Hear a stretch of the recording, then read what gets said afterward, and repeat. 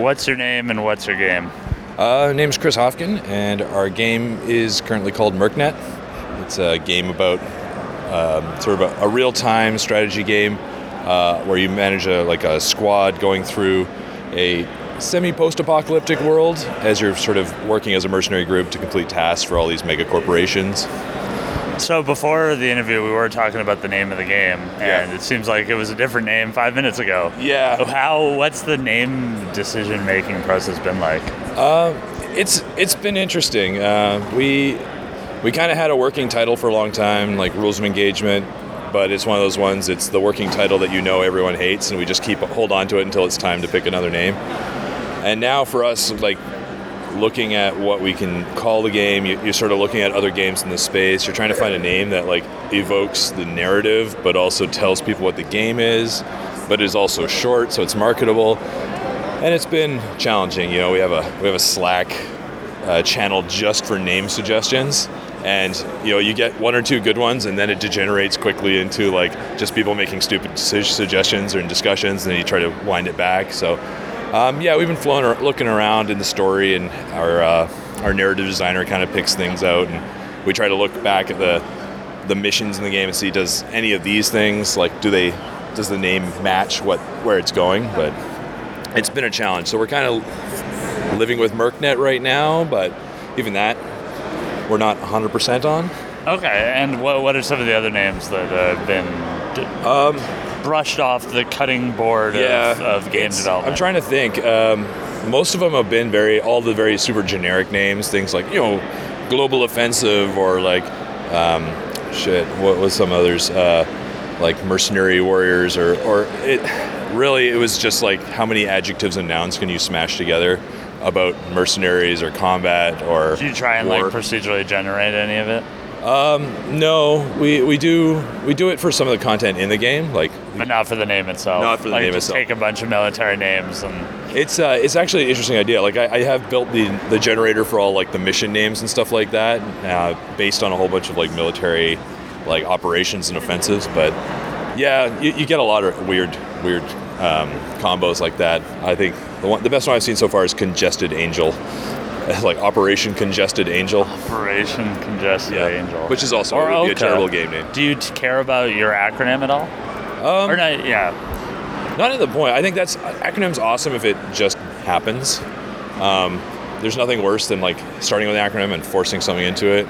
And then no one really gets it or it just looks dumb. So it'd be really cool if we get one, but especially with. But you're going to get one regardless on your forums. Of course. Yeah, totally. That's why Mercnet's kind of nice because it's only 7 characters long and it's one fake word that no one else uses. Does that evoke what the game's about? I'm not sure yet. So we'll find out. Yeah, well, that's the thing. We got a couple more months to sort this crap out and then make a go of it. So what platform are you aiming for? So we're aiming for Steam Early Access in January, and then probably go to console in the spring, likely Xbox and then PlayStation. What are the things that you're trying to finish up that make it early access complete? What are you trying to get done for early access? Right now, we're pretty much feature complete. So we got 2 months of polish. The visuals need a lot of work, all the lighting. We're doing second, third, fourth passes on, and then all the game balancing and then level building. Our game designers are just cranking out, trying to get levels done, narrative elements, getting the story to flow, and make sure that with early access it's a complete narrative chunk. It's not the finished game, but you can play through and get a feel for where the world's going, teach all the mechanics that we've got in the game and that kind of stuff.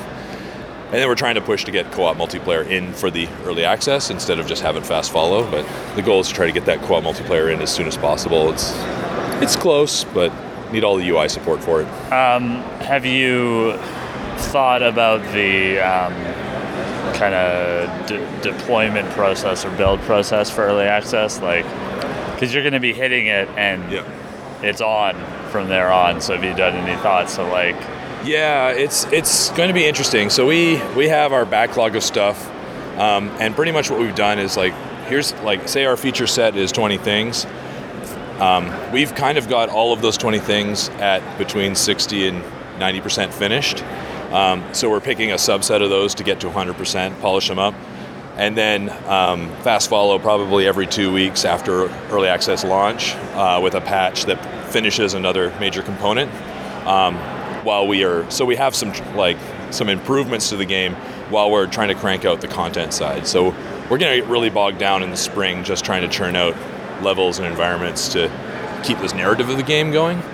The goal is to not just drop it and then 4 months later finish it or like whatever. We want to be really big on constantly talking back to the players who are there and give them something constantly. Something more than just like, hey, we fixed these bugs.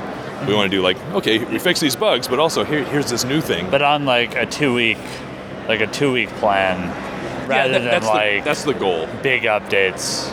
Yeah. And then you'll be doing bug fixes in between. Exactly, right. And then that said, none of us we haven't built a game for Steam and done that platform thing. We've done mostly stuff for Apple, so we're not really sure how the Steam distribution feels as far as pacing, like how much control you have. We're so used to it. Yeah, you just put it up right now. That's amazing. We're so used to it's 2 week validation process by Apple. Yeah, no, you are your own validation process. Oh, that's awesome. What we did, because we didn't really have QA, we'd have our internal branch that we'd test in. Yeah. And then we'd make that into like a coming in hot branch. Yeah. Which is nice for because you can get into a problem of fixing.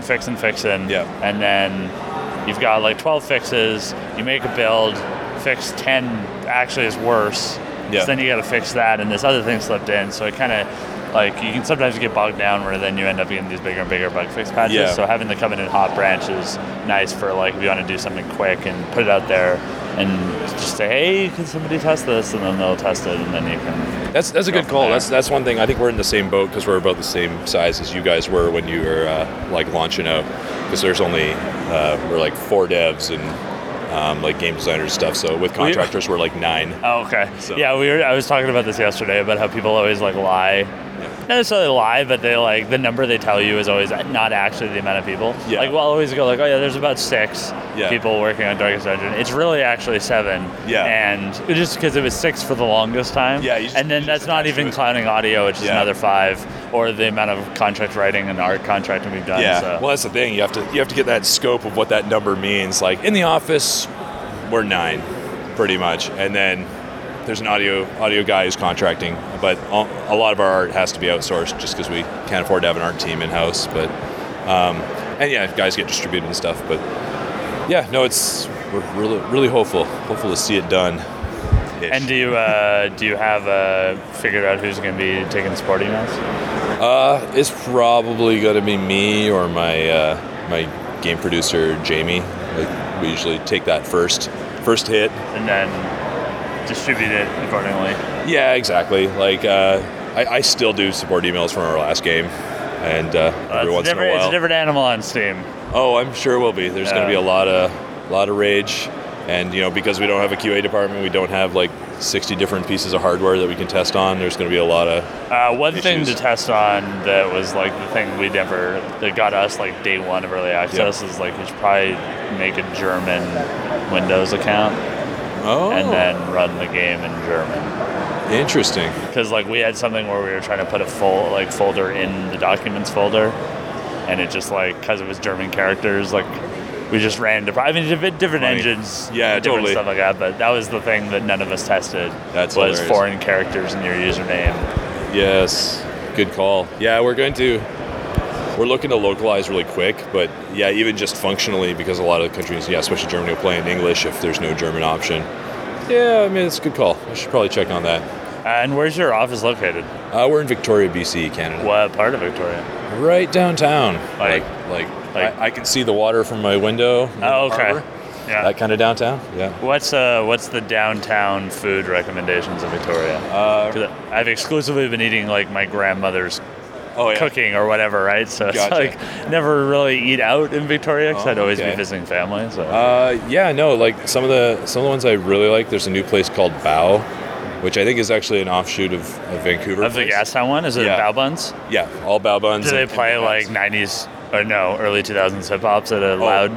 That and a lot of so like there's some like late 90s R&B stuff like flowing through there. So that place has been pretty awesome. That just opened up.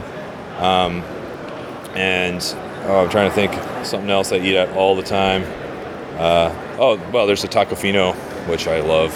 But that's also in Gastown. Yeah, exactly. I went to a pierogi place last time I was in Victoria. Salt. That was weird, but it was actually pretty good. Yeah, they have some really amazing different kinds of pierogies. It's also like hard to buy. Like, there's not a lot of like Eastern European cuisine in BC in restaurant form. In restaurant form, yeah. Like we have 2 pierogi places in Victoria. You have to go to like a church community center on like a very specific holiday to get pierogies. But then you'll pay like $1 and you'll get like this giant bowl of like pierogies covered in butter with a huge like amount of sour cream, and then you just want to die after. Yeah. Well, thanks for being on the question bus. Hey, no problem. It's been awesome. Is there anything else you want to plug? No, just our game. Hopefully coming to Steam in 2016. So you have no social media accounts? Not at the moment. There is at all. None of you? Yeah, I guess there's at C Hoefgen, it would be mine, and then I guess at Tiny Mob Games, which I have not checked in a long time, would be the company one. We've been heads down developing for so long, not even thinking about promotion. Any Instagram, Snapchat? No, just those. Like Vimeo account? No, sorry. I'm old.